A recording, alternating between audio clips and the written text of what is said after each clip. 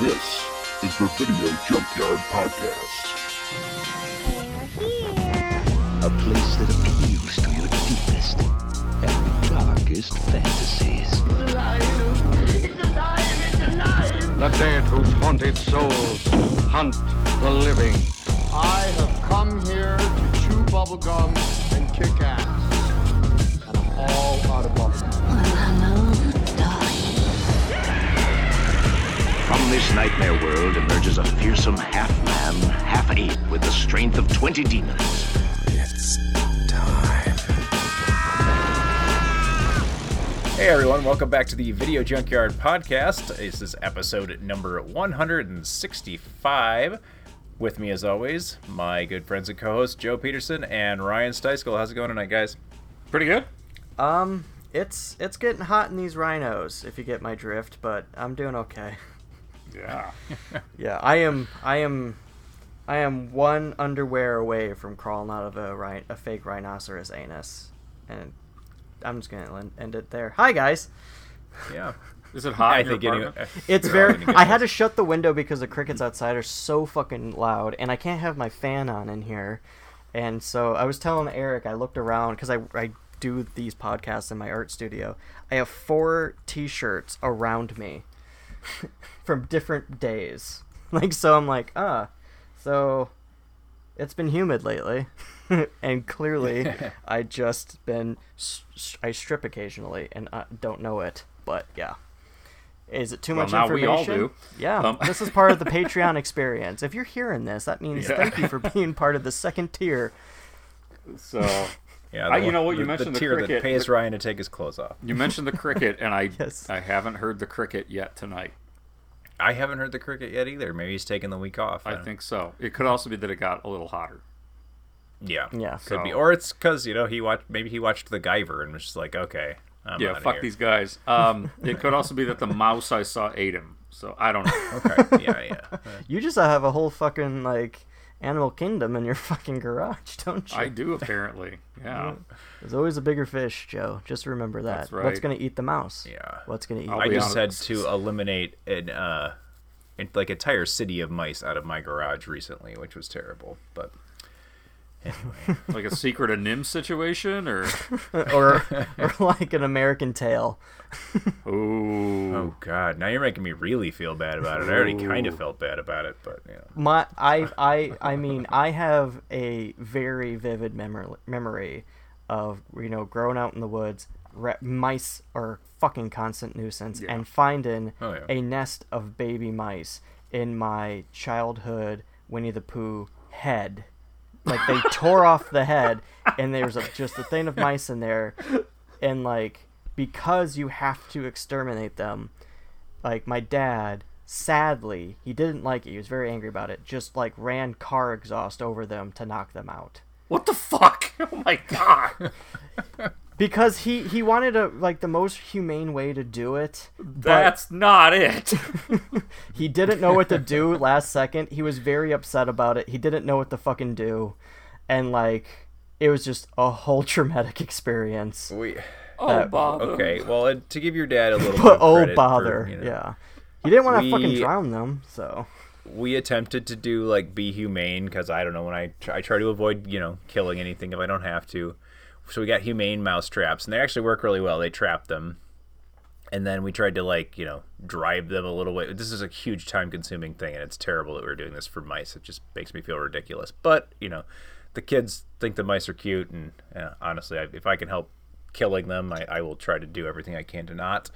So we caught 5 mice in there, and we took them away from the house. You got to take them a little ways away, because otherwise they'll find their way right back to.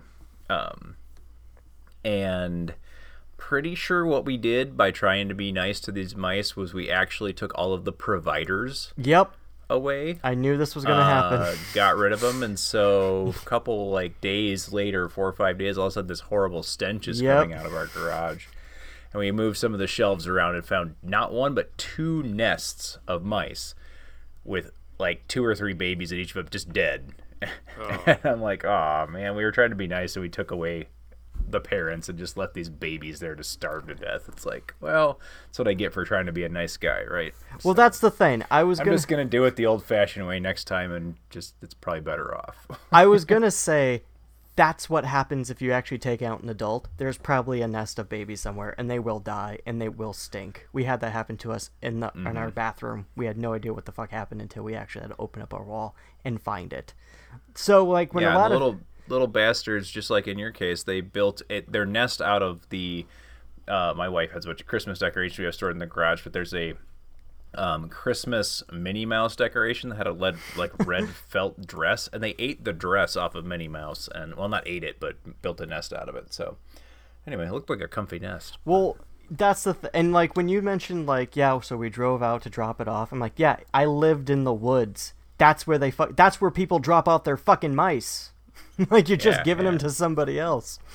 There's no great way of dealing with it. Yeah, and, that's the conclusion I've come to. After it's a all lot. Of this, like, it's a lot like living in the Bronx. You just kind of grow up with death. There you go.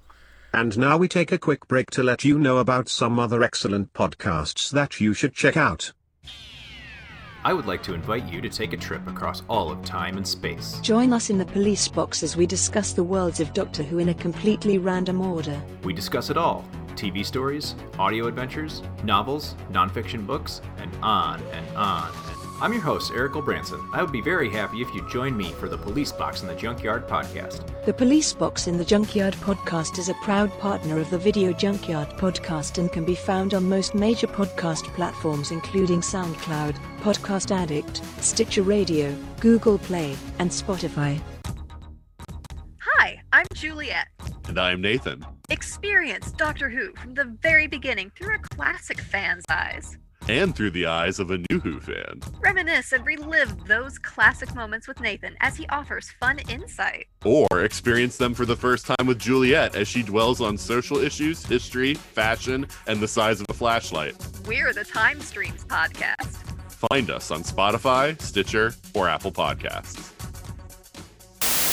Video Junkyard Podcast. Yeah, movie for this week is I almost said the 1990 film. The 1982 film, 1990, The Bronx Warriors.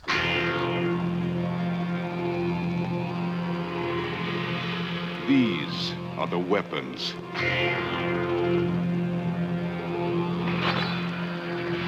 These are the warriors.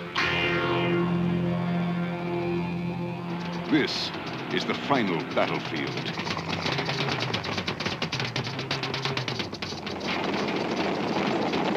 1990, the Bronx Warriors. They trust no one. They fear nothing. They walk with death.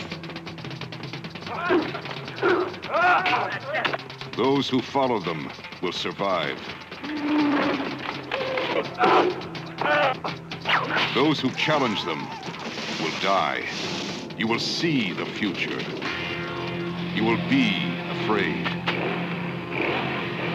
The first to die will be the lucky ones. 1990, the Bronx Warriors. They walk with death. That is directed by, sorry, I don't have it. I just clicked away. Directed by Enzo Castorelli. Produced by Fabrizio De Angelis, and shot by one of Italy's, at least cult film-wise, or film-wise in general, most famous cinematographer Sergio Salvetti. I don't know how he got involved with this project, but he must have owed somebody a favor.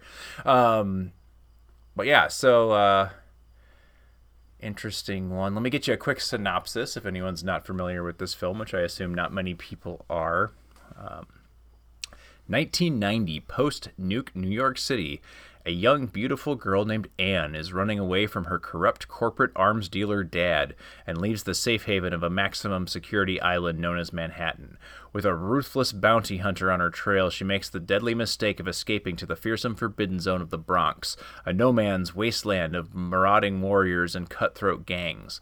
When Anne meets gang leader Trash, he decides to protect her and turn the tables on her corporate oppressors by waging an all-out guerrilla war. So, there you go. Is that what happened?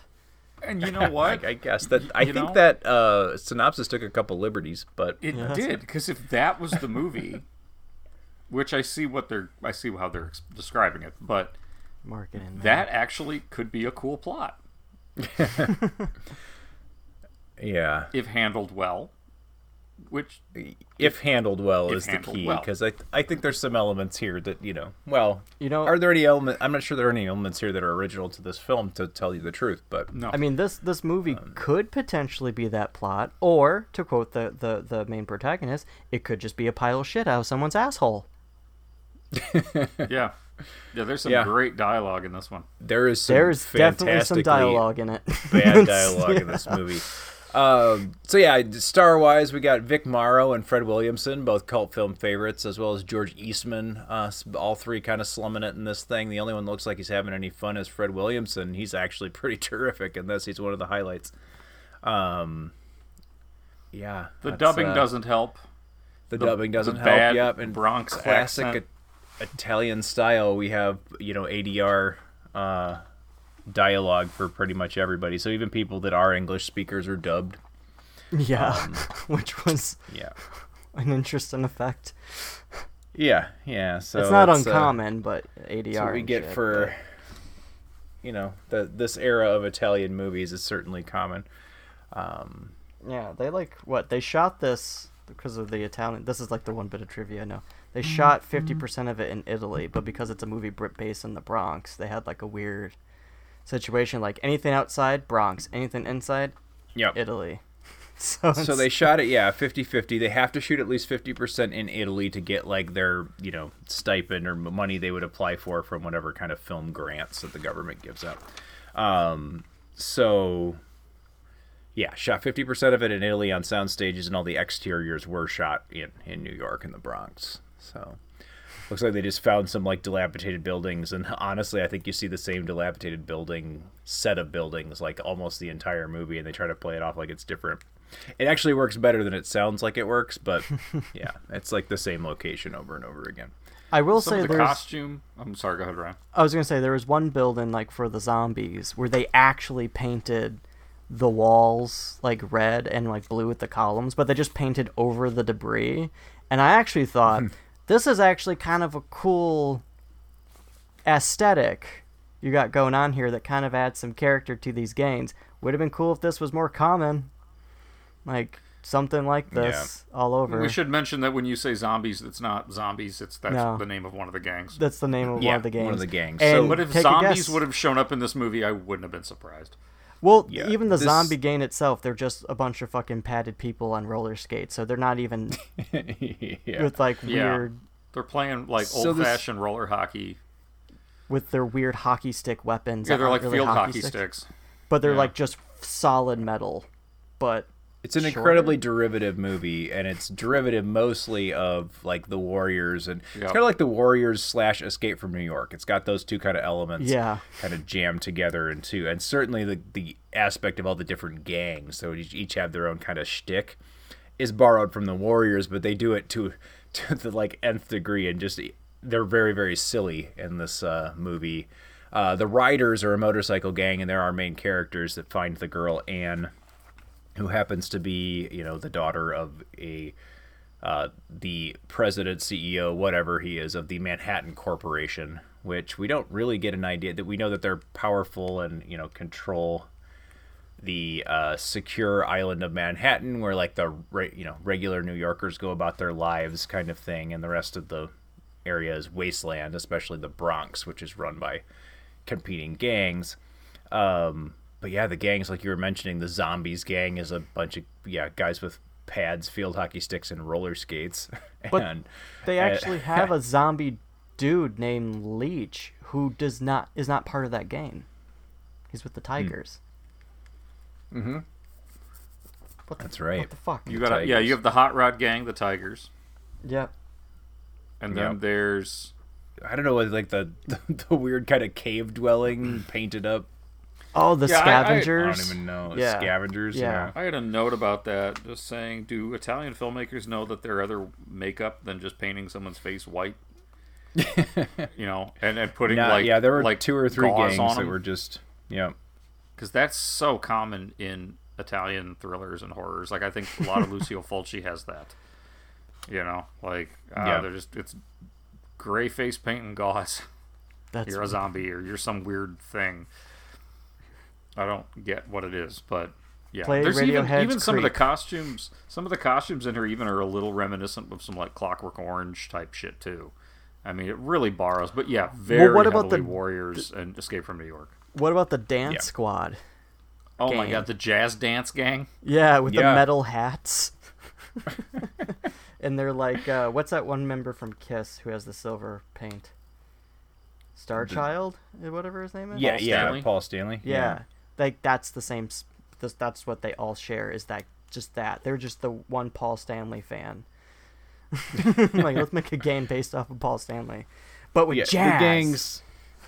The gangs were very silly, and it's actually one of my favorite parts of this movie that doesn't have a whole lot of like really memorable, wonderful things going on. The funny gang shticks cracked me up quite a bit.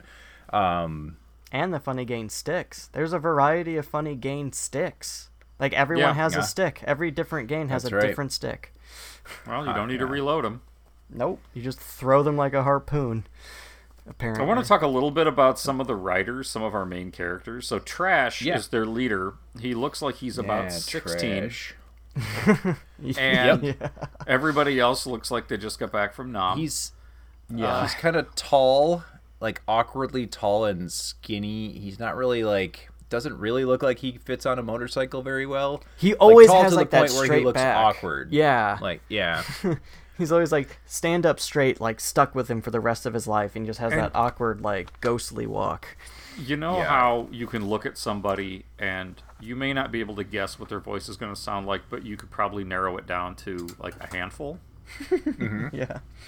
The dubbing they use for him is clearly not one of those. Yeah. It's a little really off. Like it's this thick Bronx Italian accent, and he looks like he would have a very soft voice because his pants are so goddamn tight. Yeah, this guy's got a permanent wedgie. Like he's got this like, I don't know. The jeans just look like they're so riding so far up his ass that like I don't know. And that's the true writer in the writer game is the jeans. By the end of the movie, you start really admiring the jeans. Like they have held up. Yeah, like you find out at the end of the movie it's a Levi's commercial this entire time. Yeah. Oh yeah, and so the bounty hunter that's following them too, Hammer. Yeah, Hammer. Vic Morrow as Hammer. Oh my god! But we actually have an actor. Vic does a good job in this thing. Yeah, he does. Sometimes he's not happy to be in it, but he's doing it. Yeah. Mm-hmm. I will say there's one member of the writers Vic I really Morrow's... like. Oh, I'm sorry. Go ahead. Go. Yeah. I was gonna jump ahead, and I probably shouldn't. We probably should kind of keep it in order, but I'm going to anyway. At the end of the film, during the climax, Mick Morrow's overdone maniacal laughter. As no survivors. Yeah, just like I don't know. I was like maniacally laughing along with him. It was so I got a kick out of it. But I'm pretty sure it was just like the same scene, just replayed multiple times. Yeah, probably Same shot. I actually think this movie had multiple points where it did literally repeat, some stock footage here and there. So yeah, repeat shots. I did like some of the other main characters in the writers. Ice, who's kind of Ice. like the second in command in a way. Yeah, he was called the general. So and I mean it's fucked up. He's wearing like an old SS coat, but that's a motorcycle thing back then. Yeah, a lot of the motorcycle or like so many swastikas. Movies like this, post-apocalyptic movies always had that for some reason, especially the Italian ones. Yeah, but yeah, like it was this over-the-top, scene-chewing, smarmy. Mm-hmm. I kind of like the character. I was like, this guy's a dick. I kind of like it. Like, I like how they're doing this. I liked him better than I liked Trash. Trash was just kind of... Trash? Aptly a named. little bit. Well, no, actually, he was kind of the opposite of that. Like, he should have been, right? Like, he was kind of a pretty boy. He was the kind of cleanest like, one, yeah. Yeah, he was kind of clean cut and like. Maybe all their names are ironic because Well, Ice got was always a himself- hothead. Yeah, He that's rarely true. stayed cool, and Trash was always super clean. And Trash ended up being a romantic, and he's like, I don't know, just seems Not real a- out of place in a motorcycle gang. Doesn't do well with nets. No, he does not. Nope, defeated by a net very easily. Maybe that's why the tight pants. Does that help with net? Yeah. Well, you're used to tight-fitting clothes. Somebody throws a blanket on you, you're like, oh my god, what do I do? Ooh, this is I'm this an awash in a sea Afghan? of cloth. Yeah, you know. This is a very loosely made Afghan. Yeah, the Trash is the leader. I kept wondering, like, I had to watch this one, but I got about halfway through it, and then I had to finish it today, and I had to rewind a little bit to, remember what I was watching. And I'm like, he's the leader, really? I just didn't buy it. Yeah. The whole first half I was watching it. Well, and Ice is like his second in command, and he's got a lot, so much more charisma, and like, I mean, he's a jerk, but you buy him being a leader of a gang of people like this. And I don't think I bought for a second that Trash had any command over these people in any way. These, kind of hardcore Hell's Angels style bikers, which, by the way, like some of the like loose extras that weren't really characters in the film, but just kind of there to fill the space. They actually hired real Hell's Angels or real Hell's Angels in this film. So Oh, once again, explains those swastikas. Yeah. Well, but they, the scene at the beginning when the writers are going to meet with the, what are their names? The Hot Rod group. The Tigers. The Tigers. Yeah. Tigers, yep. Yeah, when they meet with the Tigers and they meet at like this pier, right? When we first meet the ogre, right? Yeah, we first meet the ogre, which is Fred Who's Williamson. best character in this Played by movie. He's Fred great. Williamson. Yeah. And- Williamson. Yeah. So they pull up, and there's a dude there, just some like random street guy, and he's drumming. Yeah, And the they have their drummer. whole I put, meeting, why the and he's hell is there a still drummer here? fucking drumming. If these are like the most dangerous gangs in the Bronx, if I was just like doing my drum practice someday and these fuckers pulled up, I'd be like, let me just get right out of your hair. I'm sorry, just passing Yeah, through. like, I was actually done. You guys, I was you done. guys go right ahead. It's no problem. Take all the time you need. Yeah, it's fine. But No, he just it's almost kept like this. going. It was a score, like just a drum score, like it was going along with the scene. Then I'm like, no, wait, hey, there's actually a guy just sitting in this scene drumming. Like that's practical Dude's still sound. drumming. Yeah. There's a Like, dead dude off by the pier, pierced through the chest. First thing they show you. Dude drumming. Feels like it's an intro of an Arctic Monkeys music video. For those who actually fucking know what music video I'm talking about.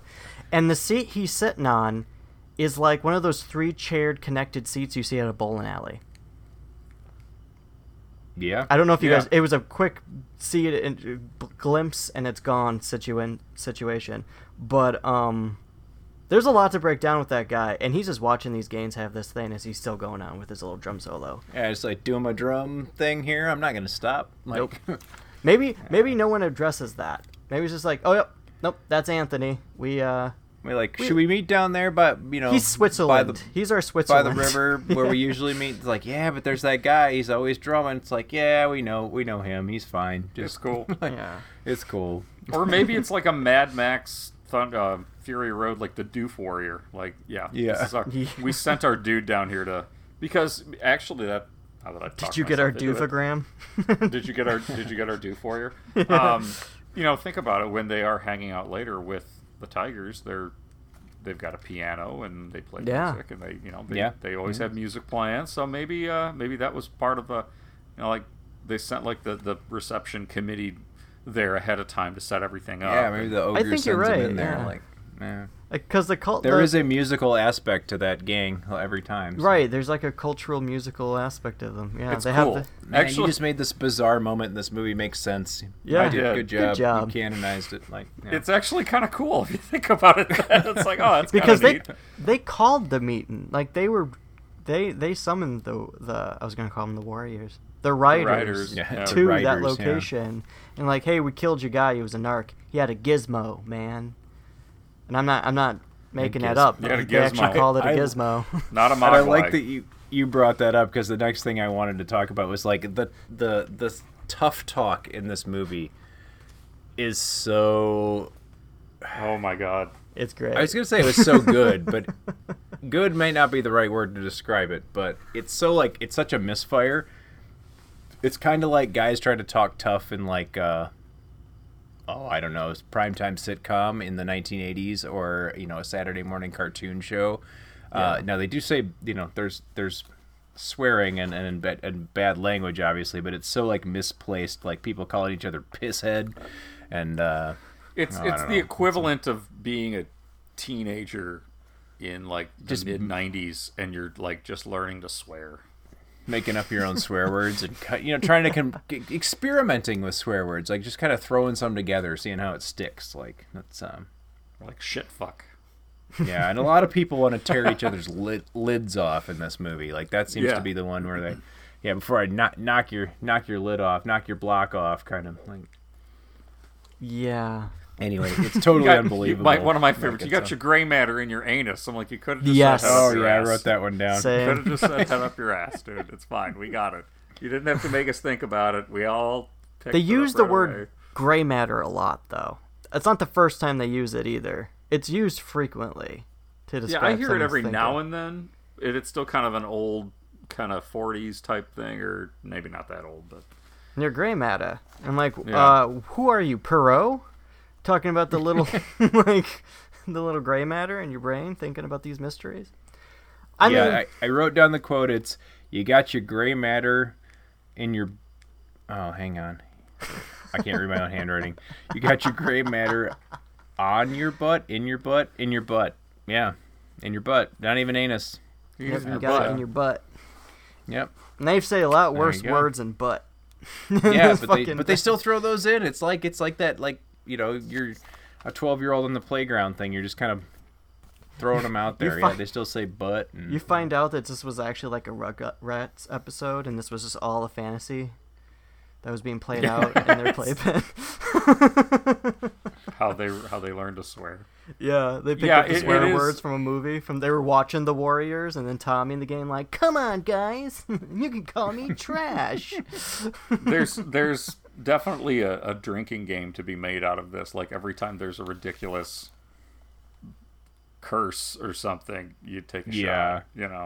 Yeah, every time there's an awkward dialogue. So every time you're gonna die. You will die. Tries to act tough, but sounds like a little kid when he's like.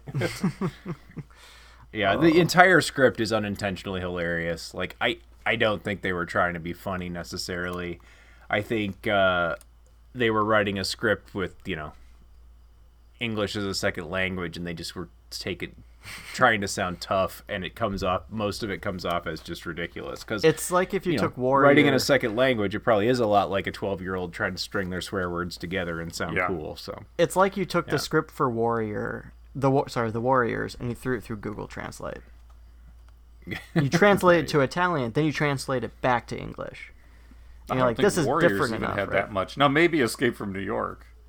Both. Yeah. Just throw in both. Or both. Yeah. Because that's exactly what this is. I don't know if this is bad or not, but reading the synopsis, you read the same one that I did, and then seeing this movie and seeing how much they borrowed, especially from Escape from New York, really kind of made me think. This, if handled properly, like you throw Snake Plissken back in this or something, like maybe he leads a group or something. This could have been a better sequel than Escape from LA. Yeah, well, a lot of sequels could have been better than that. Well, to be fair, this movie did have a sequel called Escape from the Bronx, so... It does, yeah. Yeah. It Maybe does, your dream came true, and we don't even know it.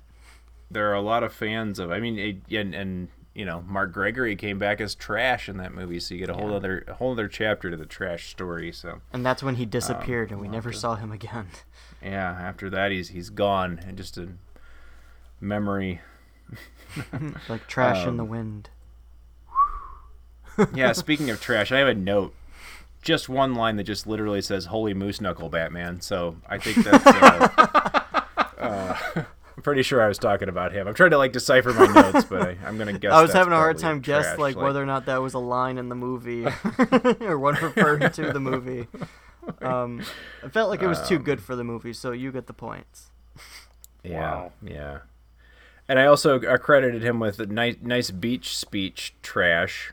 So bad, so wonderfully bad, but I didn't like write down what he said, and I can't remember now. But I do remember cracking up at his like motivational speech, like before they go on the, quest to go and talk to the tigers or to go find the ogre. We live in the we in the Bronx live with death. Live with death. That was I know that was his big reoccurring. And it comes back at the end too. But when his main squeeze gets bang. No consequence there, I guess. And then the way this one wraps up, just like the way it ends is so. I mean, it just boom. Nuts. You're done. Well, you're left. I almost said you're left hanging there, but it definitely the ending really drags you. It's the weirdest goddamn thing. Ties the hammer on the back of the bike, right? And then he shoots the hammer in the chest. After Doesn't look like it Hammer went in very far. After And Hammer then and his group just completely with like a spear or a harpoon, with a harpoon, right? Yeah, with a harpoon, and then he ties the other end of the harpoon rope to his motorcycle, and just drags him down the road, and the movie ends. And then credits roll, like Credits they take roll. off, and it's like boom, like really abruptly, end of movie. So we didn't mention the part prior not much to is that, resolved, where they had their whole hey, we got through this plot. He reunited with his girl. The tigers and the riders have now like made a truce. Like, yeah, we got rid of our snitches. We're all good. Hammer comes in dressed in his in a cop uniform, a leather daddy cop uniform, and then they just have cops with leather on horses and flamethrowers, and they just kill literally everyone. But they surround the place, and like Trash is the only one that, and if Hammer is technically still kind of alive at that point, they're the only two that ride away from this thing. Yeah. Even the ogre gets it, so it's It's like, but I will say Ogre had a cool death scene. He got shot 5 times in the back, and he just like stumbles off towards his throne, sits there as he's getting like by it, not on it, but by it, surrounded by flames, and takes out one of his cigars, and you see a silhouette of him with his cigar, and then like the flames around him, and it's just like, this motherfucker is the coolest fucking thing about this goddamn movie. Yeah, the ogre. So Fred Williamson, and we've talked about it, briefly, but we can talk about it a little more, is definitely the coolest thing about this movie. He, and I'll probably repeat this in my review section later, single-handedly makes this worth sitting through, in my opinion. Like, he is the epitome of cool in this movie. He is cooler than Isaac Hayes was in Escape from New York. I would put Fred in as the Duke in that movie. I know it's a big claim, but I don't know. He does a good job with this thing. This is a Fred Williamson role to remember in a movie that's probably not worth remembering. But yeah, which I thought was interesting that his nickname is actually Hammer in real life because of the movie Hammer that he did. Yep. And then you have a character in here named Hammer who kills him. I'm like, yeah, that's true.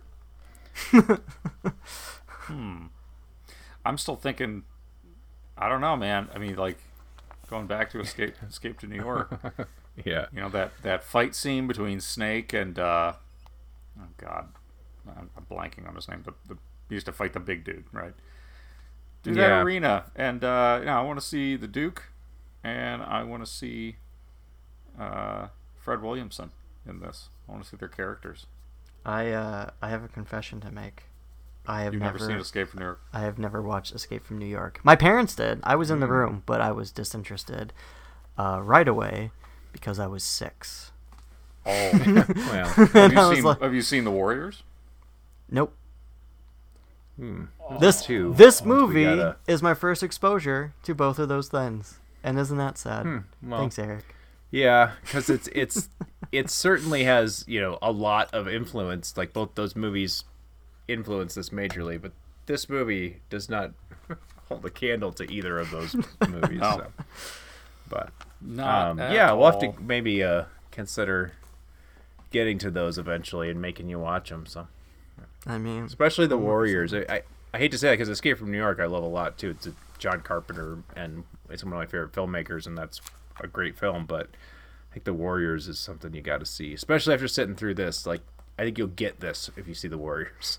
Yeah, but I know enough to get what I could. That's for sure. Yeah. Yeah, well, culturally too. Like, Yeah, culturally, yeah. you know, growing It's up, like- and Zeitgeist just is gonna real. have those.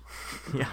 But yeah, I think, God, this, you know, like I said, you can't even say it like really took liberties. It just, it's ripping those off, but it's doing it in a way where I think it would be a cool sequel to both films if it was handled better. Like if Walter Hill came back and said, "This is gonna be Warriors 2." Okay, I could see this plot working in that setting. I could also see it working for a sequel to Escape from New York. And that's the sad thing. It's like the two movies you borrowed from this would make a better direct sequel to either of those than whatever the hell you tried to do here. Than what you made here with your loose plot about some, you know, evil corporation that runs the police and post-apocalyptic New York, and I don't know, it's hard to actually figure out what's going on if you really dig into the details of the plot, because there's not details, but Nope. it's fine. It doesn't really matter. Pretty girl likes trash. Trash likes pretty girl. That's pretty much what you get here. So. I mean, if Trash just talked like that in general, Trash like pretty girl. I think it Trash would work Levi's better, right up hard in Trash's taint. Gray matter be crushed. What about hot dog? Hot dog. Yeah. So who the fuck was Hot Dog? I couldn't figure it out. Who? Like, there's this guy, they keep calling him Hot Dog, and is he related to somebody? I can't really tell. He's some guy they don't like. He's just an aimless trucker. Who he is? He's a truckler without a he's. hitch. Yeah, I don't know. Like, I don't get where he fits in to anything. I get like his purpose in the movie, like the way that Hammer uses him, and the way that but who is he? Who is he? Yeah, exactly. Like, where does he fit into all of this? Like, he just drives around in his fucking like semi, and just. And Chris Connolly that played him was actually one of the next to Vic Morrow and Fred Williamson, like one of the more recognizable faces in this film. Like he had a TV career and everything. So, I don't get it. And he had that 1 foot bigger than the other, or 1 leg longer than the other thing going on with his character, that they just show. And you get like one insult, but he gets called peg leg, and I'm like, I don't think that fits. I think that's I think that's his real leg. It could have been my general disinterest in the entire first act of this movie. It picked up for me, and I enjoyed it more than I thought I was going. I really thought this was going to be tough because the first act is just terrible. But maybe I thought maybe I missed something about this character, like where he came from. But I don't know. After like hearing your reactions to Hot Dog, like I don't think I missed it. I think it's just not there. It's just not there. It's just Hot Dog is Hot Dog. So yeah, he's just unless there's some throwaway line of dialogue in the first act that I just didn't catch because I was too busy going, "What the fuck's going on?" You know, which is a distinct possibility. Yeah, I was really worried about this one when I first started it because it did not it did not. I wasn't having fun with it for the first 30 minutes. Like it was a tough starter. It never gets good necessarily, but I certainly had a lot more fun later on in the film. Like it came around and I was enjoying myself. But that first act is tough. How about there's the one scene where there's this one loyal trash dude. I never know his name, and I don't know the guy with the mustache. The guy with the mustache, like the writer version of our Freddie Mercury, straight out of a leather bar. Yeah, there you go. Leather bar Freddie Mercury finds out that Ice is working with Hot Dog and the Hammer, which is not a porn, but should be, or a band name. Guys, I'm just saying, Hot Dog and the Hammer, Ice, baby. Anyways, so he runs into the fucking scavenger gang. They fuck him up bad. and then Trash and the ogre find him. And when I say they find, he's strung up and he has this limp arm, but when you get closer, you find out that it's a full-on break in the wrist with bone sticking out.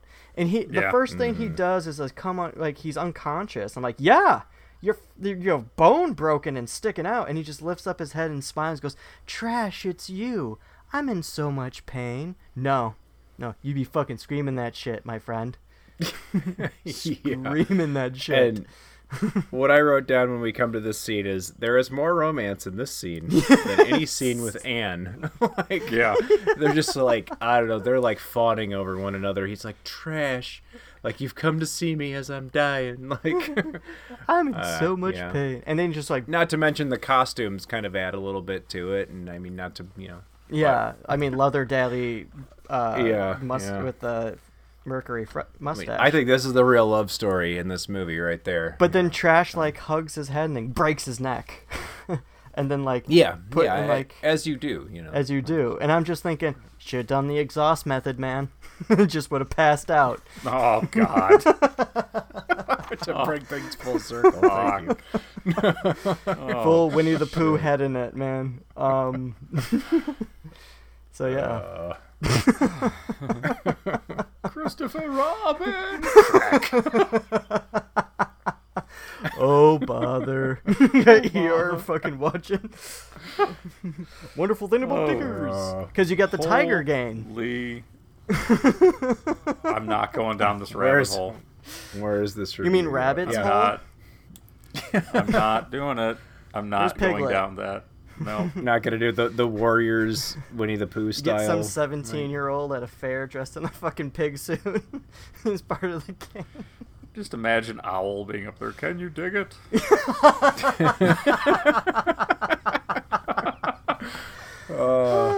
I like that you laughed hard. You laughed at that much, and you haven't even seen the Warriors. So yeah, you got to see that because you're gonna find that even more funny. But I'm aware of "Can You Dig It," dude. I am aware of that. Good. I pictured the purple robe and everything. Wow. Also, I played a lot of Legend of Zelda: Ocarina of Time, and there's that whole owl. So there's a lot that was connected there for me. So yeah. That's how great this movie is. A Winnie the Pooh mashup with Warriors would be better. Put this on Disney Plus. This would do way better. Yeah, Hot dog. Pitch. I think we should try to get it to him. Just call it Hot Dog and the Hammer. That's what it should be. Yeah. It should be called Hot Dog and the Hammer, and it's going to be like the Disney Winnie the Pooh characters in all of the characters for this movie, and it just won't make any fucking sense. It would make no fucking sense. Piglet's the one with the broken wrist, and he has to. Oh, dear. Oh, dear. I'm in so much pain, Pooh. Yeah. God, do we end it? Do we end it my last note is something I already said earlier, and that's Vic Morrow's maniacal laughter right before he gets harpooned, and that's it. That's the end of the movie. He's harpooned. He's drugged. That's it. So we don't even get to see the full dragon. Even, right? That sounds different. Anyways, you don't even get to see the whole thing happen. He just gets dragged, and then you see that bicycle off in the distance, and that's when they freeze frame. Yeah, that's it. That's it. It's like the firefight, literally, because of the flamethrowers, and that kind of is the climax of the film, as the cops surround and kind of kill all of the gang members that are present. Is both really, really like cheesily entertaining, but also like a really, really cheap and terrible Z-grade sequence, because they literally, I mean, we talked about reused shots a couple of times in this movie. Most of them are in this sequence. Like, they keep reusing the same like fire and the same like guy falling. Yeah, like getting shot in the face with it. And it's kind of like, oh man, like there's seconds, they're only like separated by 30 seconds time. You can't reuse shots that quickly because we could see it. Like, we remember. Like, right. They use it like 12 times. It's a lot. Yeah. I think they only had so much fuel. So it was a little rough, but Vic Morrow, he broke the tension there with his laughter. So I will say, since we brought up fire, that this isn't just this movie, but pretty much everything in general. They have like a Viking funeral for two of their fallen comrades, like in the middle of the movie. Oh yeah. So all they do is throw them on fucking like some wooden planks and some shit, like simple fucking shit, and then light it on fire, and then like apparently the body's all magic. They're all ash, which realistically, like I watched a lot of YouTube videos. It's not that simple. It's not. I watched a lot of YouTube videos with like a coroner and talking about cremation because you have to figure out what you do after the exhaust. And you find out how hot it has to be and how constant and bone doesn't fully fucking go. So anyone planning to do a Viking funeral, it's not gonna last long, and you just barbecued your loved one. That's all you did. Yeah, it ain't gonna be a thing. I did like how when they dumped the ashes in the following scene that they all pulled a Big Lebowski unintentionally. Like obviously when they shot that, the wind was blowing at them a little bit.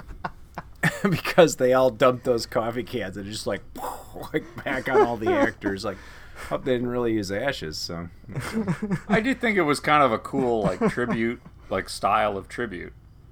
And you're right; they're probably not throwing. They wouldn't realistically. Most of it's wood. Most of it's the wood ash. But that's fine. You could justify that. You could find some symbolism in that. Whatever.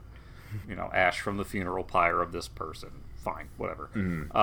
I thought it was kind of cool, but yeah, the Lebowski thing kind of ruined it for me. I was like, oh, that's cool. Oh, they're not going to address it. They're just going to keep doing it. Okay, well, it's kind of like they were like, quick, the wind's not blowing. It's blowing just again. Keep going. We're out of ash. This is the final take. You guys got to remember, we can't do that again because we can't afford to have another shot. So we in the Bronx, we live with death. Literally, it's all over us. It's constant. Yeah, we're literally covered in death right now. It's in my eyes. It's in my hair. They grabbed a handful of sand underneath. They're like, there have been so many people burned here. You're throwing somebody. Yeah. Especially at the end of the fucking movie. Yeah. Anyways. Well, this was a little bit of a brief one, but I don't feel like I have a whole lot more to say. Do you guys have any other final thoughts before we go and... Oh, we stretched this longer than I thought we were going to. Yeah, I feel like we're stretching a bit. The Winnie the Pooh, it kind of was a sign. Start with a dead rat, end with a dead rat. Yeah, well, so if we have to, you guys have to give this one a grade. Where do you think you land on 1990, The Bronx Warriors? We'll start with you, Joe. If you want. Yeah, this one was a bit of a tough one to get through, not because of like disturbing imagery or anything, just like boring and kind of bad and terrible dialogue and repeated sets and bad dubbing. But yeah, the first two acts are hard to get through. The last act gets a little more fun. You're kind of like, okay, this sucks, and they're just rolling with it, and it's fine. I wouldn't recommend it for all audiences because, again, if you're not... This isn't a movie I don't think I'd even watch like at a random night. You got to be in the mood for something like this. Yeah, there's a mood. So it took me 2 days to get through it. My wife bailed out after the first act. She's like, "This just sucks." But actually, by the end of it and chatting about it and stuff, yeah, it has its merits. It's got some fun. So Fred Williamson's always cool. I mean, he's the shit, plain and simple, hands down. So I'm actually going to give this one a C-. It's bad. It's really better bad. Than MacGyver. I had more fun watching this than MacGyver. Interesting. MacGyver was cringy. This is just terrible. So I had a lot more fun with this one. So yeah, I'm gonna go with a C-.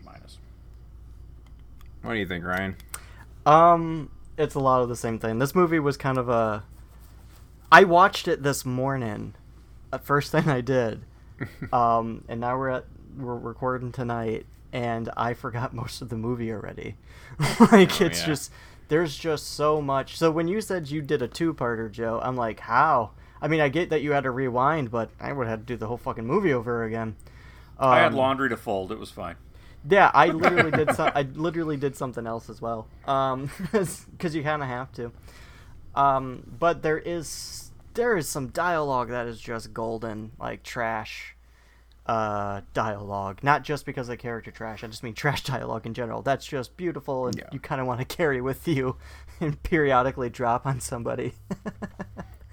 Yeah, it's like, even though I didn't really see The Warrior or Escape from New York, but from what I know about those movies, I can see in this movie, and that makes me kind of feel like that's who wrote this movie, is someone like, I've never seen these movies, but I know enough about them to make a movie based out of it. That works. But man, the ogre, I wish there was more ogre. He was like the best character in this whole fucking thing, and I think that Hot Dog and the Hammer should be the next their own spin-off. It should be their Starsky and Hutch in this post-apocalyptic Bronx. One is a renegade mercenary cop. Another one is a short-legged, bad-tempered truck driver, and they drive around in the streets of the Bronx or whatever. Anyways, it would be great. I give this a D- though. I can't lie. This is not a good movie, and it's like if I had an option not to watch it again, I just wouldn't. That being said, doing this episode, talking about it, this is the highlight of this movie. This is what the movie has brought forth, is conversations about dead mice, Winnie the Pooh, and something came out of it. Not necessarily something good, but something. But something, a mess came out of it. So I think, yeah, D-. All of the shitty movies you've seen, this is the most recent. This is definitely the most recent. I don't think this is better than the Guyver. Guyver's very fucking bad. But, I mean, if you fuse those two, I'm saying Hot Dog and the Hammer, it's getting better by the second. There you go. But anyways, Eric, your turn. I will echo kind of a lot of that, but I think I'm gonna side with Joe on this. I think this movie, I think good is a subjective term, but I had more fun watching this movie than I did The Guyver, and I think it's because The Guyver, it's somewhere inside of its like layers. It thought it was making a serious movie of some sort. And this one, I don't think anyone had that idea. Like they were just making this thing, you know. I don't know. It was there's some this touching movie was dialogue. Fun, but it is one you got, like Joe said, you got to be in the mood for it. This movie is utterly garbage as well. It's a fun movie, but it's crap. Like you got to be in the mood for like Z-grade ripoff style, Italian. And in this era, like in the late 70s and early 80s, the Italian cinema was just ripe with these kind of like I think. Joe, was it last week? I think you brought up The Asylum and how they kind of make these kind of cookie cutter carbon copies of things, and that's kind of what Italian cinema was pumping out, at least on their like lower tiers. I don't know if they call them B movies there necessarily, but what's B in Italian? Yeah, I probably should know, but I don't. I don't know if I should know. I don't know, but But yeah, the script and like the acting and like the entire like product they produced here is just unintentionally hilarious. Like throughout the whole movie, I say unintentionally. I can't imagine anyone was taking this too seriously in the first place, but it's still that bad that I feel like the tough talk and all the like just kind of the situations they put people in, the ridiculous gang, the kind of shticks that each gang has. The next one is even sillier than the last, and that gives it kind of a fun atmosphere. I do have to take some points away for the first act being not as interesting as the rest of it. Once they get into like their quote unquote epic quest to go and find the ogre kind of deal, like the movie picks up, and it's quite a bit of fun after that. But the first act is I think Joe mentioned his wife took off at that point. She's probably the smartest one out of all of us, because I felt the same way, and like I had to finish it because I had to talk about it on the podcast. But so yeah, I can't give this a high grade. I think I'm gonna land right where Joe was. This one's a C-. Again, it's better. That's better than my Guyver score. I would put them kind of close to the same tier, but I do think this one was more fun. I was laughing harder with this one. So. Oh, cool. Well, there's our three takes on 1990 The Bronx Story, but we'd love to know what any of our listeners thought of this one. Please feel free to send any of those questions, comments, criticisms, or witticisms to the videojunkyardpodcast@gmail.com. You can also find us on Twitter @VideoJunkPod, or find us on our Facebook pages, plural, the main Video Junkyard Podcast page or the Video Junkyard Podcast group. We would love to hear your thoughts. And the Video Junkyard Podcast now has an official Patreon page, which you can find at patreon.com/VideoJunkyardPodcast. If you take a second to check it out and consider helping us, just give give a little bit to help us with the cost of creating the podcast. So any money collected through Patreon only goes back into the podcast, helps us cover production costs, web hosting costs, etc. We appreciate any help you can give, and there's some cool perks if you go and sign up for each tier of support based on how much you could spare to give, including some Video Junkyard podcast merchandise and swag, exclusive members only content, the ability to vote in polls to help us pick out what we're going to watch on the show. So go over to Patreon and check it out, and if you think it's something you're interested in, we very much appreciate any support. Coming up on the podcast, we have next week we're going to be checking out the New Zealand horror comedy Housebound, which I've seen before, and you join us for that one. It's going to be a lot of fun. Followed by our David Cronenberg takeover. We're going to watch 2 films that you, the audience, helped us select. We're going to check out The Dead Zone and Cosmopolis, which I've actually not seen and have been interested in seeing but never gotten around to it. So thank you for putting me up to actually watching that one.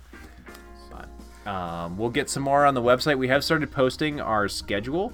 We'll always have a month worth of movies posted on the Facebook page and in the Facebook group. Go there and check it out if you want to know what's coming up in the podcast. If you want to, kind of watch ahead of time and or try to track these things down, we do try to stick with the free services. I think The Dead Zone is only going to end up being on Hulu, so if you are a Hulu subscriber, that will be free to stream. It's also rentable via Amazon, etc. But yeah, we do try to keep them to the free services. That one, unfortunately, is on a subscription service, but we do what we can. Yeah, so we do what we can. That's right. We want to thank you once again for listening to the Video Junkyard podcast, and we hope if you enjoyed yourself, you'll like, share, do whatever you can. And until next time, I'm Joe Peterson. I'm Eric Branson. And I'm Ryan Stiasko saying, life means nothing. We live with death every single day. Death walks with us. Death rides and sleeps with us. We carry its smell under our skins. You have been listening to the Video Junkyard podcast. I do wish we could chat longer, but I'm having an old friend for dinner. You just can't let them go. Go. Stay on the road. Keep clear to the moors. We want to take this opportunity to thank you for listening to the Video Junkyard podcast and remind you to find us on social media on Facebook at facebook.com/Video Junkyard podcast, on Twitter at Video Junk Pod, and on Instagram as Video Junkyard Podcast, all one word. I want to thank you again for listening, and keep digging. Who knows what treasures you'll find in the Video Junkyard.